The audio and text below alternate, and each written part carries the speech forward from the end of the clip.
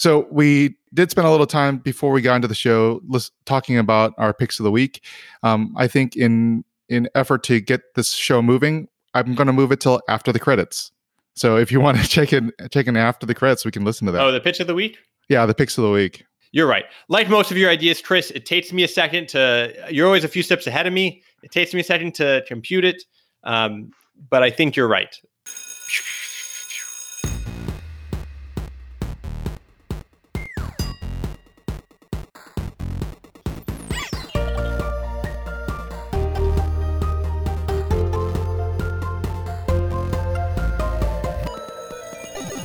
The Cribsires podcast is for entertainment, education, and informational purposes only. The views and statements expressed on this podcast are solely those of the host.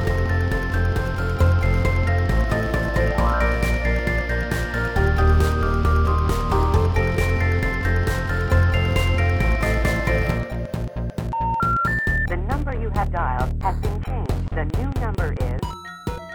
Lots of energy, guys. Welcome back. Welcome back to the Cribsiders. Lots of energy. Woo! Lots of energy. Yeah. Starting strong. This is what they taught us in improv class 101 was speed of fun. So we have a great guest tonight, Dr. Josh Sharfstein, who is here to discuss thoughts on school reopenings in the setting of the SARS-CoV-2 epidemic, a very hot topic right now. First, though, Chris, the True Man Chew, can you remind me, what do we do on this show? Well, we are the pediatric medicine podcast. We interview leading experts in the fields to bring you clinical pearls, practice-changing knowledge, and answer lingering questions about core topics or special topics in pediatric medicine. And we are here today with one of our outstanding producers, Edward Corti. It's so great to have you, Ed. Welcome to the show. Yeah, it's great. It's great to be here. And, with COVID-19 surging in significant portions of the United States, parents are coming into both internal medicine and pediatricians' offices all across the country with a single question: should we send our kids back to school? And this topic, it's on everyone's mind, and it feels like everything hinges on it. Our children's learning, adults' ability to leave the house for work, and the health and well-being of the entire family unit. And so before we get too far, I just want to make sure that our audience listeners understand that this conversation is not meant to be a practical guide on how to reopen schools. That information we're going to link in our show notes, and we talk about a couple times in terms of resources. And every situation is different, every school district different, every area is going to be different. So we want to give you that information. But today our discussion is really going to look at why we are trying to reopen and a lot of the thoughts behind that, the evidence for reopening, why it's important, and answering those types of questions. That's right. So today we turn to an expert, Dr. Josh Sharfstein, who has navigated his share of public health crises and even written a book about them. He literally wrote the book on public health crises. So Ed, do you want to tell us a little more about Dr. Josh Sharfstein before we get into it? Sure. Yeah, I'll give a little bio. So Dr. Joshua M. Sharfstein is director of the Bloomberg American Health Initiative, vice dean for public health practice and community engagement, and professor of the practice in health policy and management at the Johns Hopkins Bloomberg School of Public Health. Previously, Dr. Sharfstein served as secretary of the Maryland Department of Health and Mental Hygiene, as principal deputy commissioner of the U.S. Food and Drug Administration, and as commissioner of health for Baltimore City. From 2001 to December 2005, he served as professional staff and health policy advisor for Congressman Henry A. Waxman. He's an elected member of the National Academy of Medicine and the National Academy of Public Administration. Dr. Sharfstein teaches a class called Crisis and Response of Public Health Policy and Practice, and is the author of the Public Health Crisis Survival Guide, Leadership and Management in Trying Times. Thanks so much, Ed. This was a great show. I learned a ton. I think it's going to be helpful for everyone who still has lingering questions, and helps kind of set up a framework as we learn more and more about the risks of transmission and the risks associated with going back to school. So without further ado, let's get to the show. Thank you, Dr. Sharfstein, so much for joining the show, for coming on. We're extremely excited to have you. As an informality, as we discussed, is it okay if we call you Josh for the show? Certainly. Excellent. So thanks for coming on. We'd like to always start to get to know our guests with a few rapid fire questions. And can you just give us a one-liner explanation of who you are, or as an introduction of yourself? Sure. I'm a pediatrician, but my career has been in public health. I've worked as the city health commissioner in Baltimore, the state health secretary in Maryland, and as the principal deputy commissioner of the U.S. Food and Drug Administration before coming to Johns Hopkins about 5 years ago. You've had a very illustrious, very impressive career, and I think now being on the Crib Setters podcast is really going to be the jumpstart to the big and better things. I am excited to be here. Yeah, so my favorite question is actually, it's sort of a funny one. What is your favorite failure, and what did you learn from it? So I've had many failures across my career, I would say, and most of them I do not remember with the adjective favorite. However, if you were to say a particular failure that I look back and I'm not terribly sorry that it happened, and that I certainly learned something from it. It was when I was the Secretary of Health in Maryland, and at the end of my week, I had a little routine. I would be like the last person of the entire health department. It'd be late on a Friday. I'd be sitting there, and I'd just like totally relax and just click through the headlines. And one day I clicked on the Washington Post, and one of the headlines was Health Department bans the use of sunscreen at camp. And I was like, boy, that's a stupid thing for a health department to do. You know, what health department was so stupid to do that? And then I read a little deeper, and it's like, your health department, the health department that you're responsible for. And so they had a dermatologist quoted saying, I can't think of, a crazier thing to do, something like that, than ban the use of sunscreen at camp. And I was sitting there trying to figure out what was going on. I called, one of the people at the health department who I thought might have something to do with this. Like, I had no idea what was going on. And it turned out that, a group of people got together and thought of all of the ways that things could go wrong with sunscreen, and just decided that it was just better that it not be put on at camp.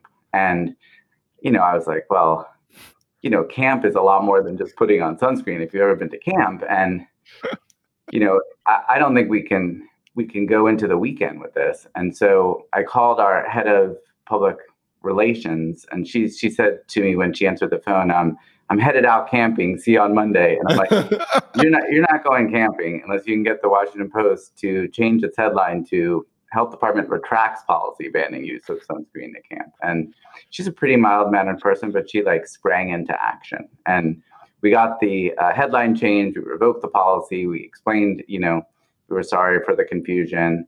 And it was humiliating for a couple days. But then for the next 2 years, I would tell people, look, if we make a mistake, we'll fix it. And if you don't believe me, you can see the kids are still wearing sunscreen at camp. I like that.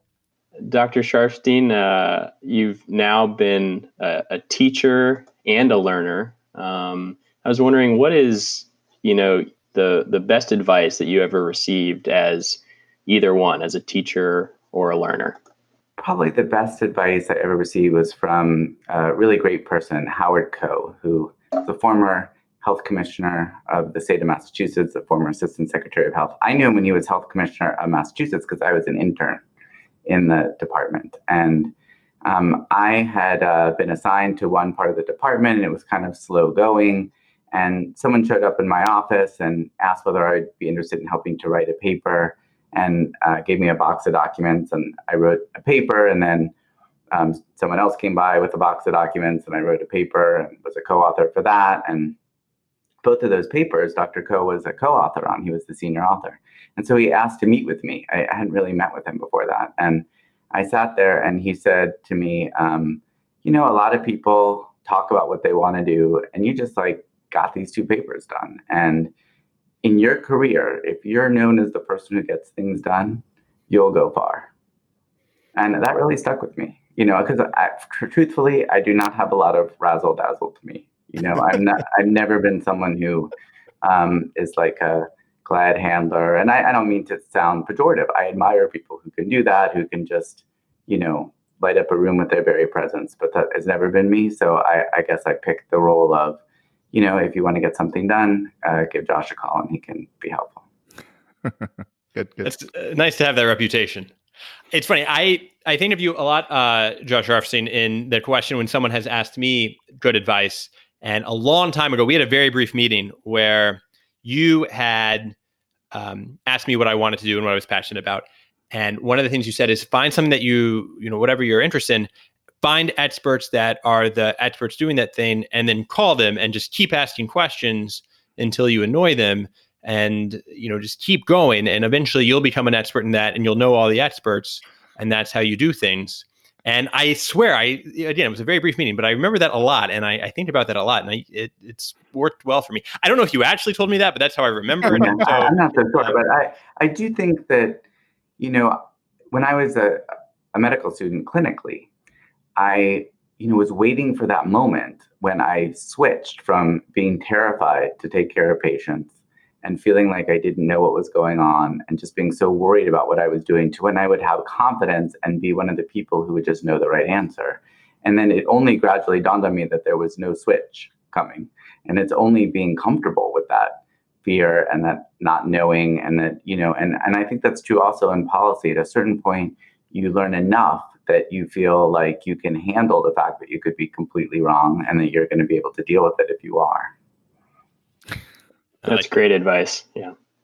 So if you guys don't mind, I'd like to take that kind of the first question and just a big, open, broad question to Josh is that as a doctor, everyone is asking me, and I think we all feel similarly, whether it's colleagues, families, friends, what do I think about school openings?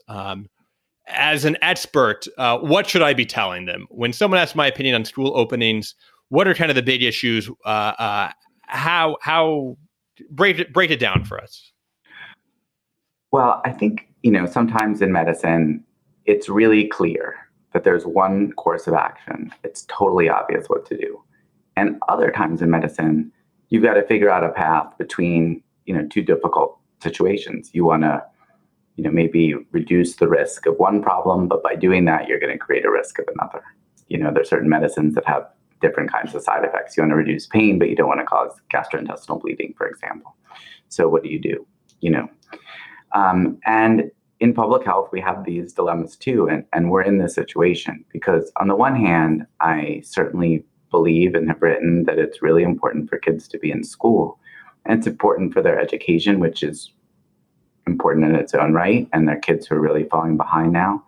But it's important for their social and emotional development. I mean, kids really need friends and teachers and other experiences in school, which are really important to them, particularly, younger ages. That if you think about how much of your life was at school, it's so important. But then you also have food. 20 million kids rely on school lunch and breakfast.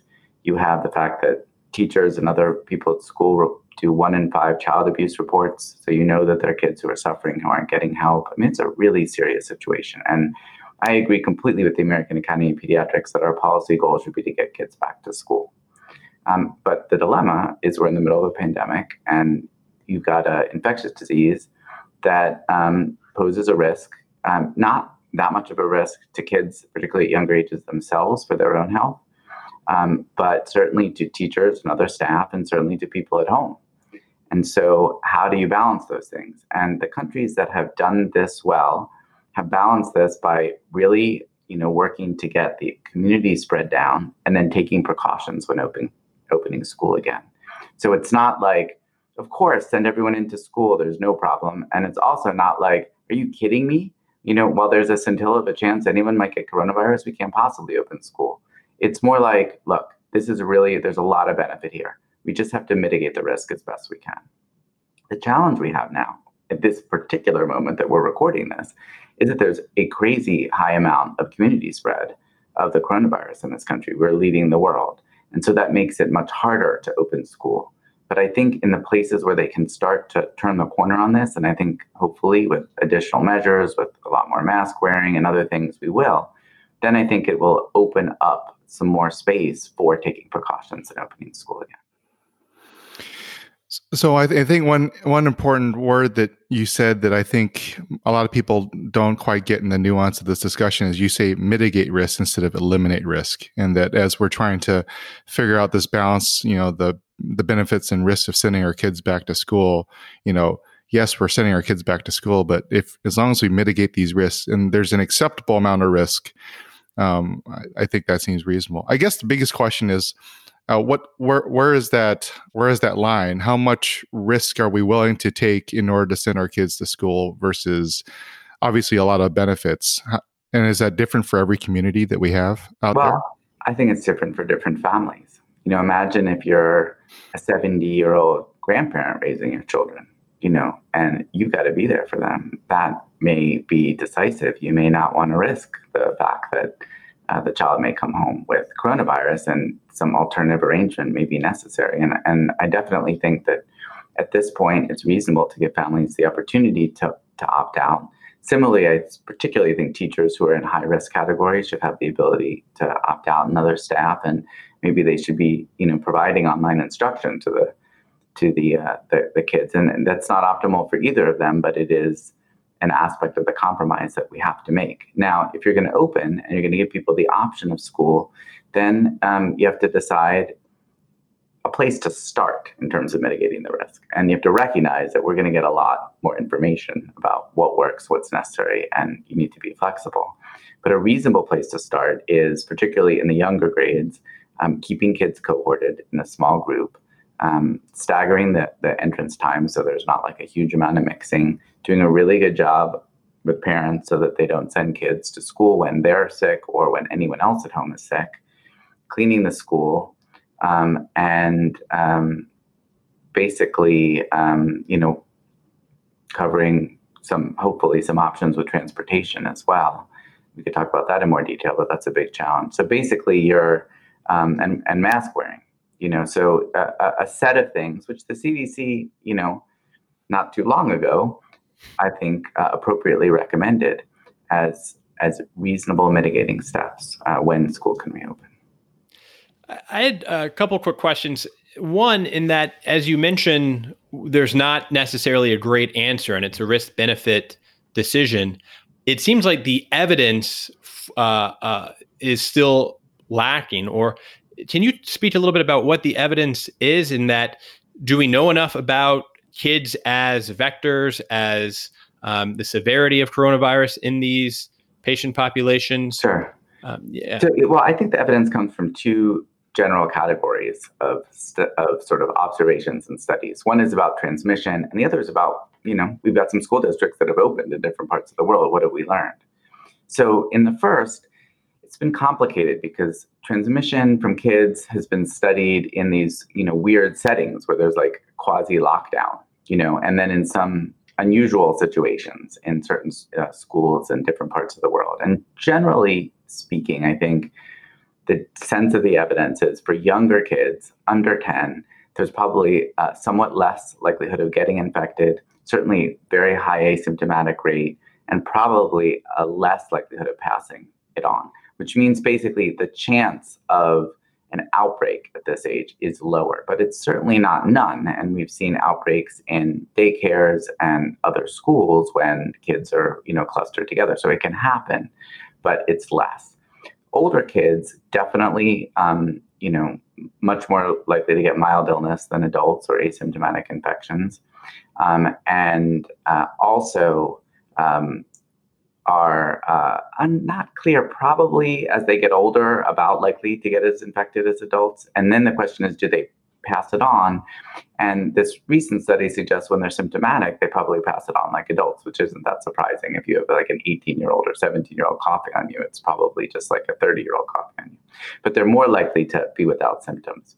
So I think, that gives you a sense that it's not like flu. It's not that the kids are just, massive vectors for the virus and the kids alone pose this huge risk to society, which is what happens in a really bad flu situation. But it also doesn't mean that you're like able to handle, school the way it has always been. Then you have this other bucket of evidence, which is, what other countries have done. And what we can see from countries like Germany or Norway or Denmark, is that, the rates go down in the community, and then they spread out classes. They go outside a lot. They reduce class sizes, and they don't really see outbreaks of significance. Now, on the other hand, Israel started that way, didn't have outbreaks, and then said, I don't think we need to do all these things. And they cut way back on their restrictions and had, hundreds of kids getting infected and all kinds of problems. So, I think it is reasonable at this point to start with this mitigating posture and then see, which direction to go. I do think that one of the more tricky questions is, okay, when is it safe to get started? But once you get started, I would definitely recommend following some of these precautions, at least until we know more. Edward, do you have a question? Yeah, well, I guess I don't know if it fits in here exactly, but my question about this kind of getting ready phase is that in significant portions of the country, we could say there probably will be outbreaks if kids go back to school. So what communication strategies should school districts be using to prepare families for that situation? Well, I think the threshold question is whether it's a good idea to open or not. And so you have California setting some criteria and saying counties basically can't reopen if there are too many cases. That California will give some exceptions for elementary schools with a really strong plan and no local outbreak there. So I think that's just really important. Everything that I've written, it's like, we got to prioritize getting kids back to school, but that means, prioritizing really reducing the level of community spread. Now, let's say you are opening, you pass that threshold. And as you guys just said, this is not a no risk situation. This is we're trying to lower risk situation. And what do you do? And it actually gets, from a medical standpoint, kind of complicated, because which symptoms count? How much do you react to symptoms? How do you get kids quickly evaluated? There are a lot of kids with runny noses from allergies, and so you're going to call that coronavirus. At what point do you want to get a test? Do you accept a negative test? Given the potential for a false negative. So, you really need a strong, well thought out series of protocols, and you need to be assessing whether or not those protocols are working. I do think that when there is clearly identified infections, hopefully you've got, everything limited to one cohort, and hopefully you're taking some measures within that cohort that it's not even spread around that much by the time you figure it out. But it is really important to be able to investigate clusters and to see whether you've got a bigger problem than you might have just thought with one positive test. So I think that we're sort of now going into some of the details of what you had discussed a little earlier, and I want to dig into this a little more. So you talked about cohorting classes and students, and you sort of brought this up again. So what you're saying now is the reason why we cohort, or we're gathering our groups of kids and teachers together, and then they move to different classes together. So that if someone within that group becomes sick, then all of a sudden you can isolate that group quickly. Is that correct? Yeah, the students should just be parked in one classroom. They don't have to move around that much. They can, when it's their time to go out for recess, they can go out to recess. If they're teachers who are going to come in for special instruction, they'll be at the front wearing a mask, but the kids will be together. Gotcha. And this is to help us, especially with contact tracing and monitoring for symptoms, especially if they do come out. Is that right? The main reason to do it is to limit the impact of one infection. So if you had one infection and the child is in classes with 200 kids over the course of the day, then conceivably they've exposed the entire school. In this way, it's really they've just exposed their little group. Now, at some ages, the kids are sitting at desks, they're wearing masks. One child gets sick, there's no guarantee at all anyone else will get sick. Now kindergarten or daycare, the kids in that little cluster are going to be, in each other's faces. It's possible that, they could cause an infection with somebody else. But that requires some vigilance. But basically you're talking about the worst case scenario being a few other kids rather than the worst case scenario being a whole school from a single case. I think, that goes into the question for me where a lot of people come up with these scenarios, or what if one kid has viral symptoms in the cohort, or what if, someone has an exposure that's in the cohort, and everyone kind of comes up with these scenarios. It's reminiscent right now of the defund the police scenarios where everyone's coming up with something that says, then then what do you do? And I think one of the things that at least I struggle with, and a lot of people struggle with, at least in the situation of COVID in the schools, is a certain level of uncertainty. Do you have any thoughts or guidance of how we can address the scenarios of, the kid has viral symptoms or one child was exposed, or is the class completely considered contaminant, or most importantly, how do I sound smart when someone's asking me these questions? So I think it's important to have a clear plan and to be assessing whether that plan is working. So, you could make different judgments based on different situations. And, let's just say that you have a very mild symptom somewhere in that cluster.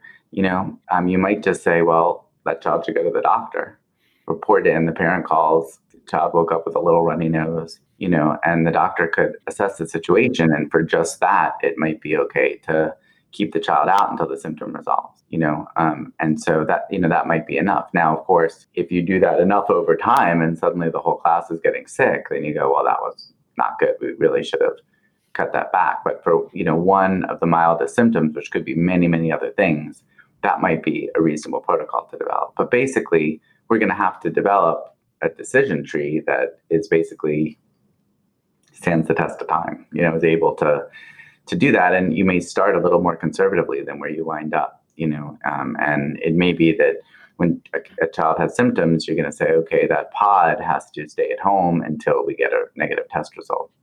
And then we'll let everybody go back to school. So I wouldn't pretend to be the person who would be the right person to write all the details of that first protocol. But what I do know is it's really important to track the results of that, because you may have to dial it up or dial it back.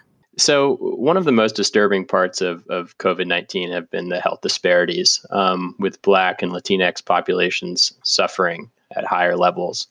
And how does the return to school have an potential impact on those health disparities? Let's just start by saying that not being in school has an enormous impact on health disparities, because kids who don't have access to school are at risk for doing worse, for falling behind academically. And kids who are already disadvantaged are most likely not to have the internet access, the ability for their parents to stay home with them, other things. Whereas we're already seeing that private schools, for example, professional parents are making all kinds of new plans and hiring more people in the case of private schools, hiring teachers in the case of, well-off parents. And so you can almost see the, exacerbation of the educational divides happening right in front of our eyes. And so, I think it's that aspect of it is huge. And then in going back to school, they're just huge questions of equity. And, Edward, I remember when you were at the School of Public Health and we worked together on a project about the physical conditions of schools in Baltimore. And we found that they were in the worst physical conditions of any school in the state. And that during the last 5 school years, children lost about 220,000 full days of school simply because of problems with the physical infrastructure. So these are, places that don't have good HVAC systems. Many of the HVAC systems are completely past their, due date, and all that complicates the ability to get good ventilation. It also undermines confidence of teachers. So, at every level, the level of being out of school and the level of going back to school, there are inequities. And I also like to say one other thing, which you take a huge step back. We're really not talking about a situation where things were going fine before the pandemic. There were just gross educational inequities in this country, and huge variation in access to quality schools by where people live, by the color of their skin. And we, as in the United States, haven't really paid a lot of attention to that. And then you have a pandemic, and kids, particularly poor kids, are being asked to sacrifice. They're sacrificing their education. They've already sacrificed a lot with their education. They're not even at the highest risk, but they're sacrificing for the rest of society. And I think this is a lot broader than just a question of when kids go back to school. For me, I think the question is whether we are able to take this moment and realize what a difficult position we put kids in, and can we, as a society, shift gears, take on child poverty, take on child hunger, take on some of these fundamental issues that hold so many kids back in this country and keep them from a fair chance at opportunity. To me, that is, the big picture here. It's not, what exactly is the protocol for how many symptoms you have before you can come back to school. And have you seen any innovations in working to address those? I know, at least in the state of Rhode Island, there was a great public-private partnership of getting the goal of getting everyone broadband, of everyone Wi-Fi. Rhode Island is a small enough state that I think that was achievable. But are there, in the setting where COVID is exposing these inequities and disparities, is there a way that people are taking advantage of trying to address them and coming up with new innovative ways to improve education in some ways? I can't say that, we're at that point right now. At this point, education is just sort of in this crisis moment over whether even to open its doors again. But I hope we don't lose sight of this bigger issue. And when we come out of this with massive disparities in educational attainment, we need a Marshall Plan-like investment to fix that. And kids really deserve it. So one of the things that you mentioned that I think is a good takeaway for me and others is the concept of opting out that you mentioned. If a child's family deems the risk to be extremely high because of some immunocompromised state or an older caretaker, or if a teacher has a similar high risk and wants to opt out, it sounds like that we support that, and that would be a way to do it. That being said, with so many teachers not wanting to feel that this risk is achievable, how do we address the possibility of teachers saying no, or just not or ancillary staff saying no, or how can we kind of balance this risk, I guess, of addressing people's concerns, mitigating the risk, but also well, we're in a strange situation, which is understandable. Part of it, at least, is understandable, where everybody is assessing the risk to themselves, and when it comes to yourself, you tend to be pretty risk averse, right? Everybody's naturally risk averse. So we have a lot of people very risk averse for themselves, and yet as a society, we're not that risk averse. As a society, we don't want to crimp the economy. We don't want to shut down bars. We don't want to keep people from the beach. We don't want to do any of the things that might actually control the spread of the virus. I'm overstating the case a little bit, but if you compared how we deal with risk individually with how we deal with risk socially, it's like a setup for the problem that we're in here, where we have high rates of community transmission, and then everybody's afraid to go out and do things that may be necessary because of the risk that they are individually in. I'm just observing that, and it's really amazing. You can see two stories next to each other, people protesting that, mask wearing at bars. And then the next story is, teachers terrified to go back to school. And those stories are pretty linked, even if they're not expressly linked. Now, I do think that it's really important for people to feel safe and to feel that, everything's being done to mitigate risks that are there in the workplace. We saw a lot of this with healthcare workers. Healthcare workers, not that excited to be taking care of patients without adequate PPE, and they deserve adequate PPE. And it was really a horrible tragedy. And I don't think we would want to put, healthcare workers in a position of going in without masks and face shields and all the kinds of things you need to take care of patients. Now, it's a different situation in the school, but the concept that people need to feel safe in their place of work is still the same. And how do you do that? Part of the challenge, like I was just saying, is that when teachers can see that there really has been a massive disinvestment in the infrastructure of a school, then they may feel like, good luck that they could, fix this for COVID. They couldn't fix the air conditioning when I called 100 times, So it's you're starting from like a credibility gap as a school system, but I think you can overcome that. If you're able to demonstrate that it's the appropriate precautions are being taken. I'm guessing that in some major school districts, the schools won't just all open at once like a light switch. They'll probably start open a few. They'll demonstrate to parents what it's like.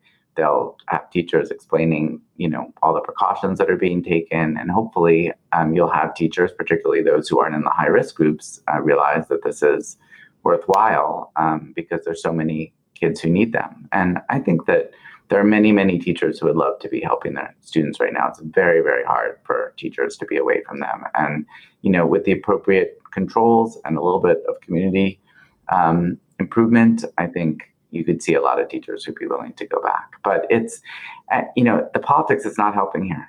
I mean, it's just not helping. Because when you've got people saying, like, there literally is no problem, what is wrong with these teachers? Then, you almost want to say, like, what teacher wouldn't be nervous about that kind of statement? I mean, it's like an almost perfect example of bad risk communication to tell people there's no risk when there's obviously some risk.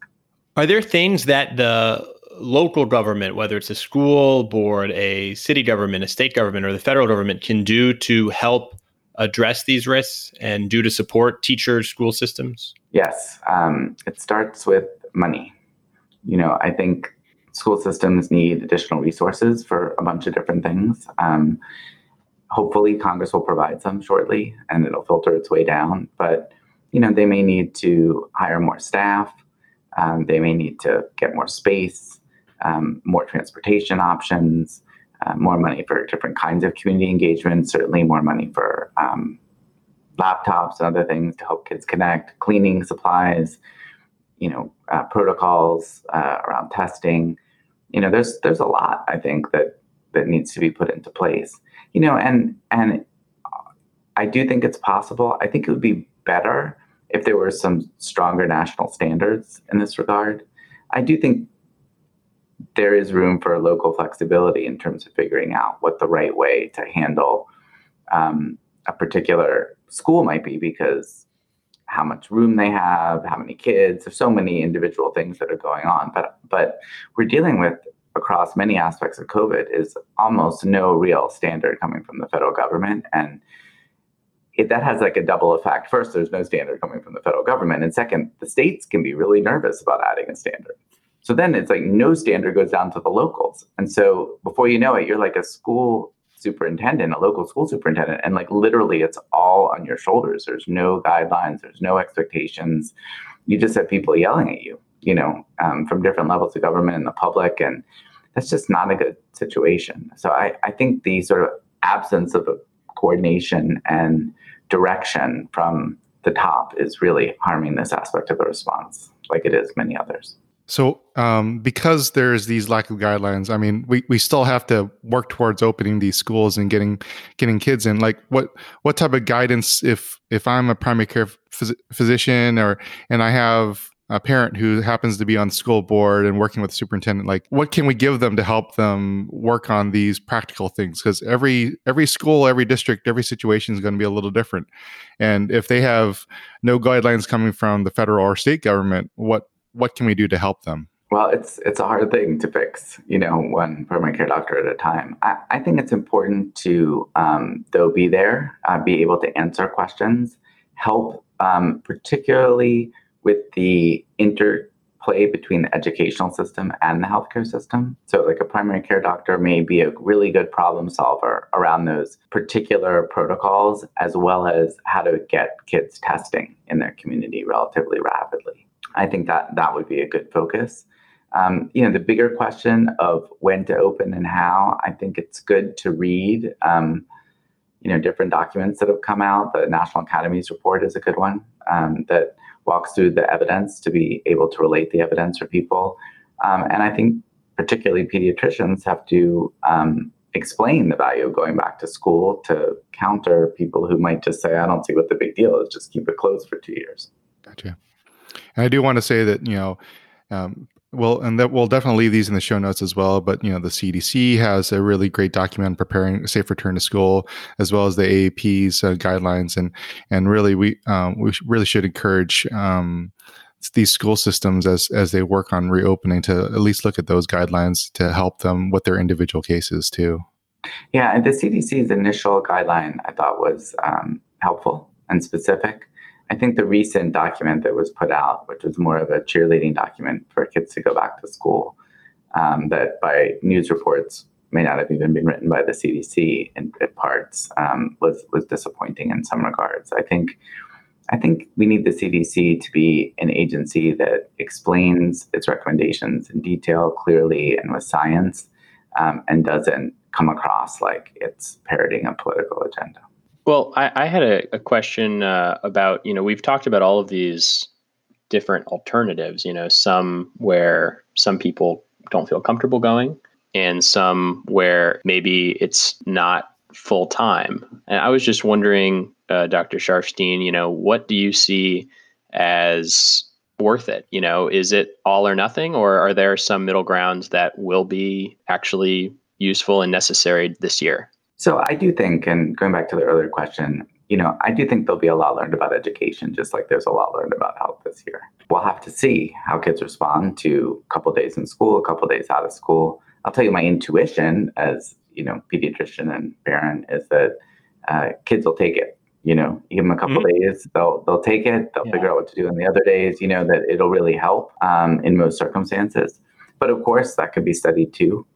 Really figuring out alternative ways of teaching is going to be important. And I wrote a paper with the education dean at the School of Education, Johns Hopkins. And, his view is that it's not a bad thing to have curricula that can be moved either online or in person. Kids may be able to, some kids may be able to learn better under those circumstances. So, it could be that we learn a lot about alternative ways of teaching in this regard, but I certainly don't think it's all or nothing. It does seem a little weird to me that there are so many of these programs, like going to school for 2 days or 3 days and then not, where I would think that you have the exposure or not, and that if you're shaving, maybe I'm wrong, but is that... The reason for those is not because of the exposure. The reason for those is to reduce the density of kids in school. I see. So that someone's if you always had there. more space. So there is a really interesting trade-off. Like if you were in charge of a school system, you could say, let's bring all the elementary school kids back every day, and let's have them take classes in the high schools, and let's keep the high school students at home.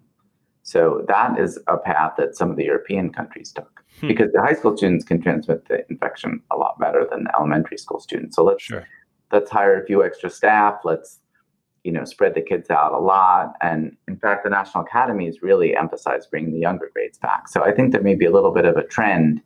You see that also in California, saying they'll make exceptions for elementary schools. Maybe we should be focused there. I think that would be a reasonable decision for a school district to make.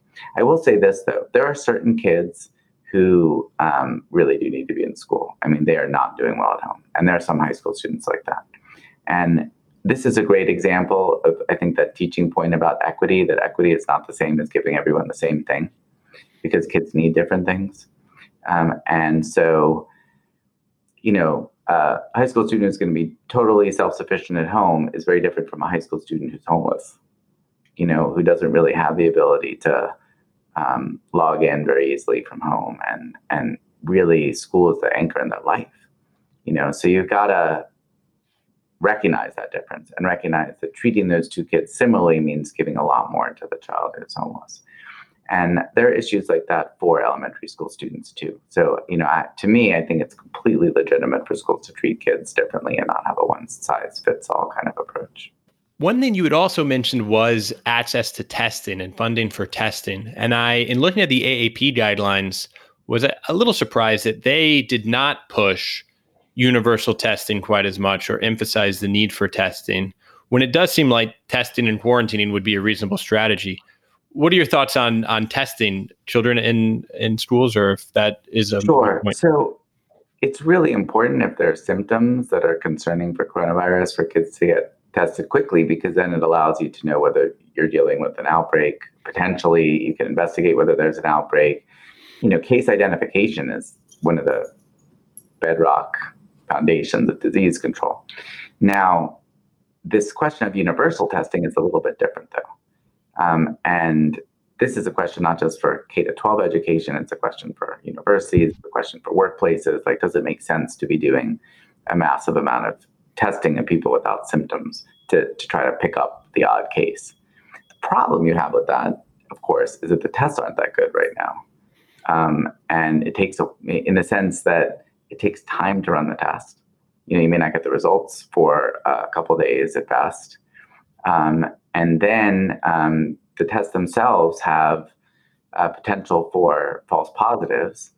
And when you're dealing with a low enough risk population, it doesn't take much to have a kind of low positive predictive value.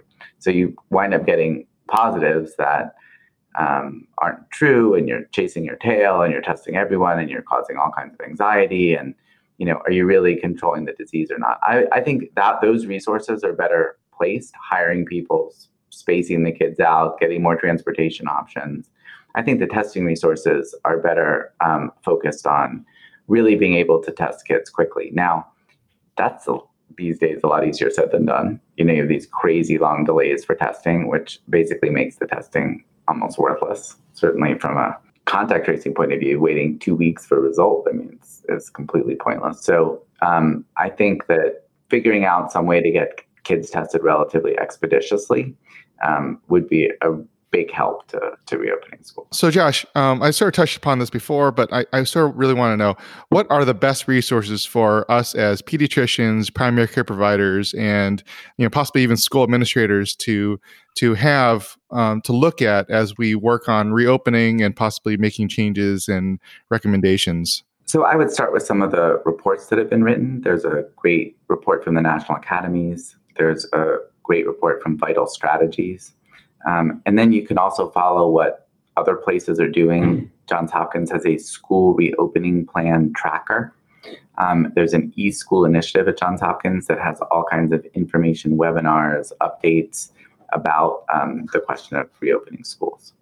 And, I think we're just going to also have to read the news and see what happens, because, by the time this podcast airs, the whole situation might have changed in one regard or another.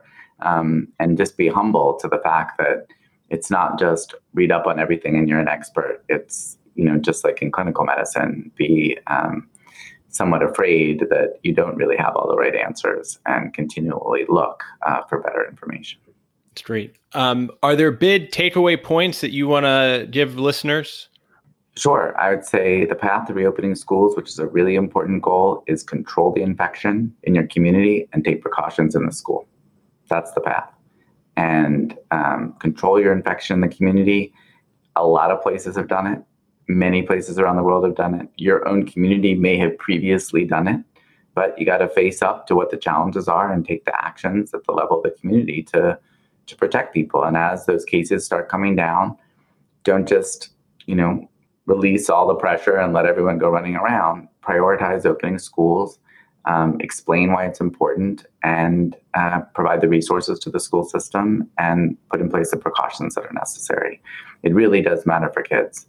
And, I guess I would also say that this is just something to appreciate, that kids are really sacrificing for all of us by staying out of school, and someday we should repay that debt. So Dr. Sharfstein, you've actually you've been in public health for a long time, and you've even written a book about public health crises. But even for you, this is probably a massive crisis. What are you optimistic about during this difficult time for everyone?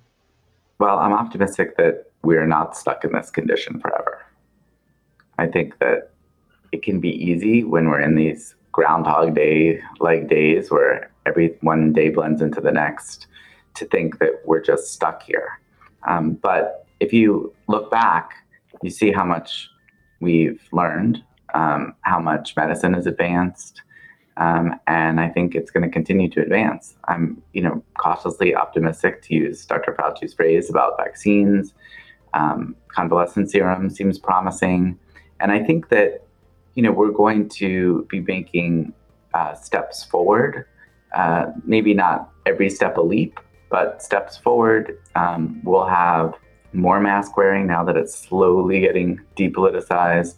We'll have greater therapeutic options, even some potentially preventive options like monoclonal antibodies or or convalescent serum even before a vaccine, and then we'll get a vaccine. Now the vaccine may not be perfect. It may not be a leap forward, but it may be another step forward.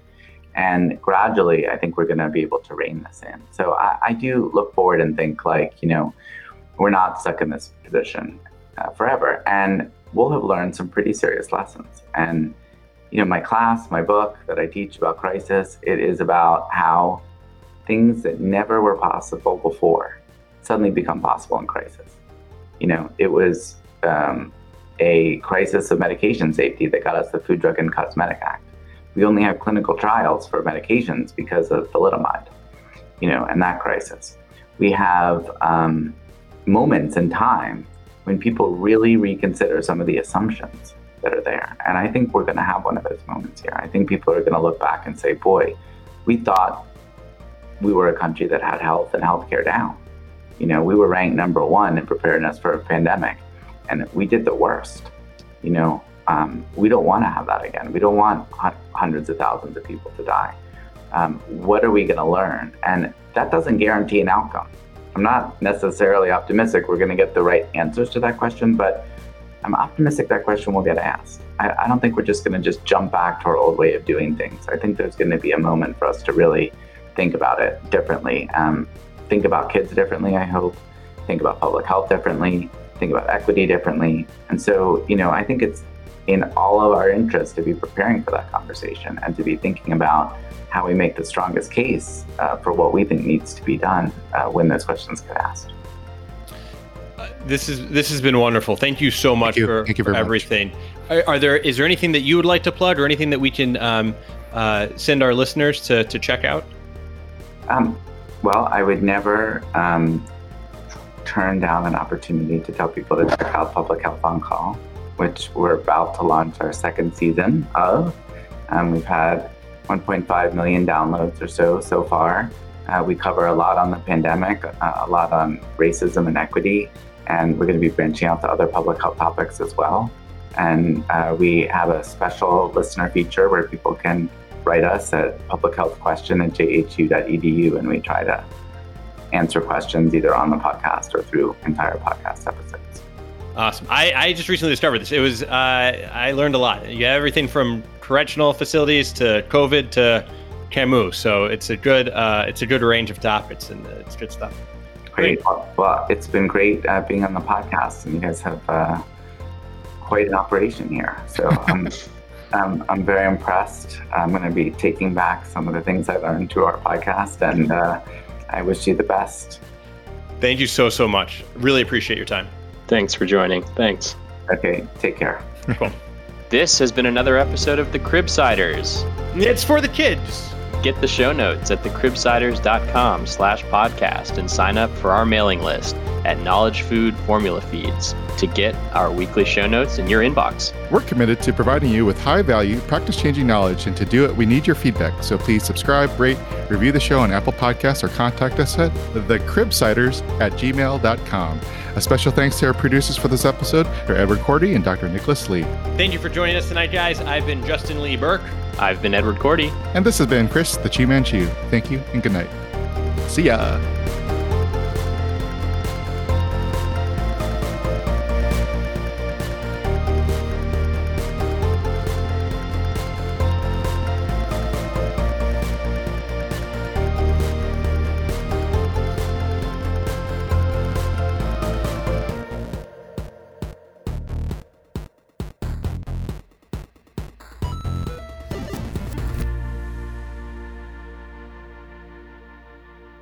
Justin, do you have any picks of the week? I do have a pick of the week. This week, it is COVID related. So usually, Josh, we do a pick of the week about a book or movie or show that we think is interesting, some media consumption. But I just recently discovered the website explaincovid.org, which I learned about after listening to Josh Sharfstein's podcast, Public Health on Call, that does a great job of breaking down, demystifying a lot of the COVID questions about transmission and spread, and is a good resource, I think, for patients and providers together. Chris, how about you? Anything worthy of mention? Yeah, so as we're actually preparing for this episode, one of our team members here at the Cribsiders suggested a recent episode from a podcast I had not listened to before called Charting Pediatrics. And they've done just a slew, several dozen episodes just looking at COVID, but they're out of Children's Hospital, Colorado. And it's just a great pediatrics podcast. And it's definitely going on my RSS feed. So I encourage everyone to check out the podcast and their episode on school reopening. Nice. Edward, how about you? Yeah, I think, the only thing that's really gotten me excited recently was this app that's not new to most people, but I've been using called Strava, and it helps me see other people, how much they've been running. And then when I normally would stop, I run like 5 more minutes because I saw that they went a little farther. So it's actually pretty helpful. Positive peer pressure. Yeah. Can I add one here? Yes, please. I'm going to go a little bit more old school here and recommend The Plague by Albert Camus. I saw that on your podcast too. That was a fun podcast episode. Tell us about it. Tell us about The Plague. The Plague is a book written in 1947 about the bubonic plague in Algeria, in a town in Algeria. And it describes what happened there. And it is not just a little bit relevant. Like, you're reading it and you just get this overwhelming sense of, I'm reading about COVID in 2020. And this is, well over 50 years later. And I'll just give you a couple examples. They talk about how people sort of deny how serious it is, don't pay it, how the people try to rationalize the case counts as they're going up in all kinds of ways. They talk about how the plague reveals all kinds of inequities in the society. All these things are kind of stripped away, and you see the class chasms, for example.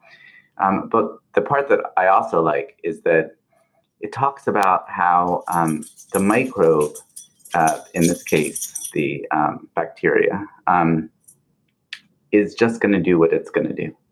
And what really matters is what the rest of us do. And so this is a quote. He says, "What's natural is the microbe. All the rest is a product of the human will, of a vigilance that must never falter." And of course, you think about what's happening in the United States now, and vigilance is faltering.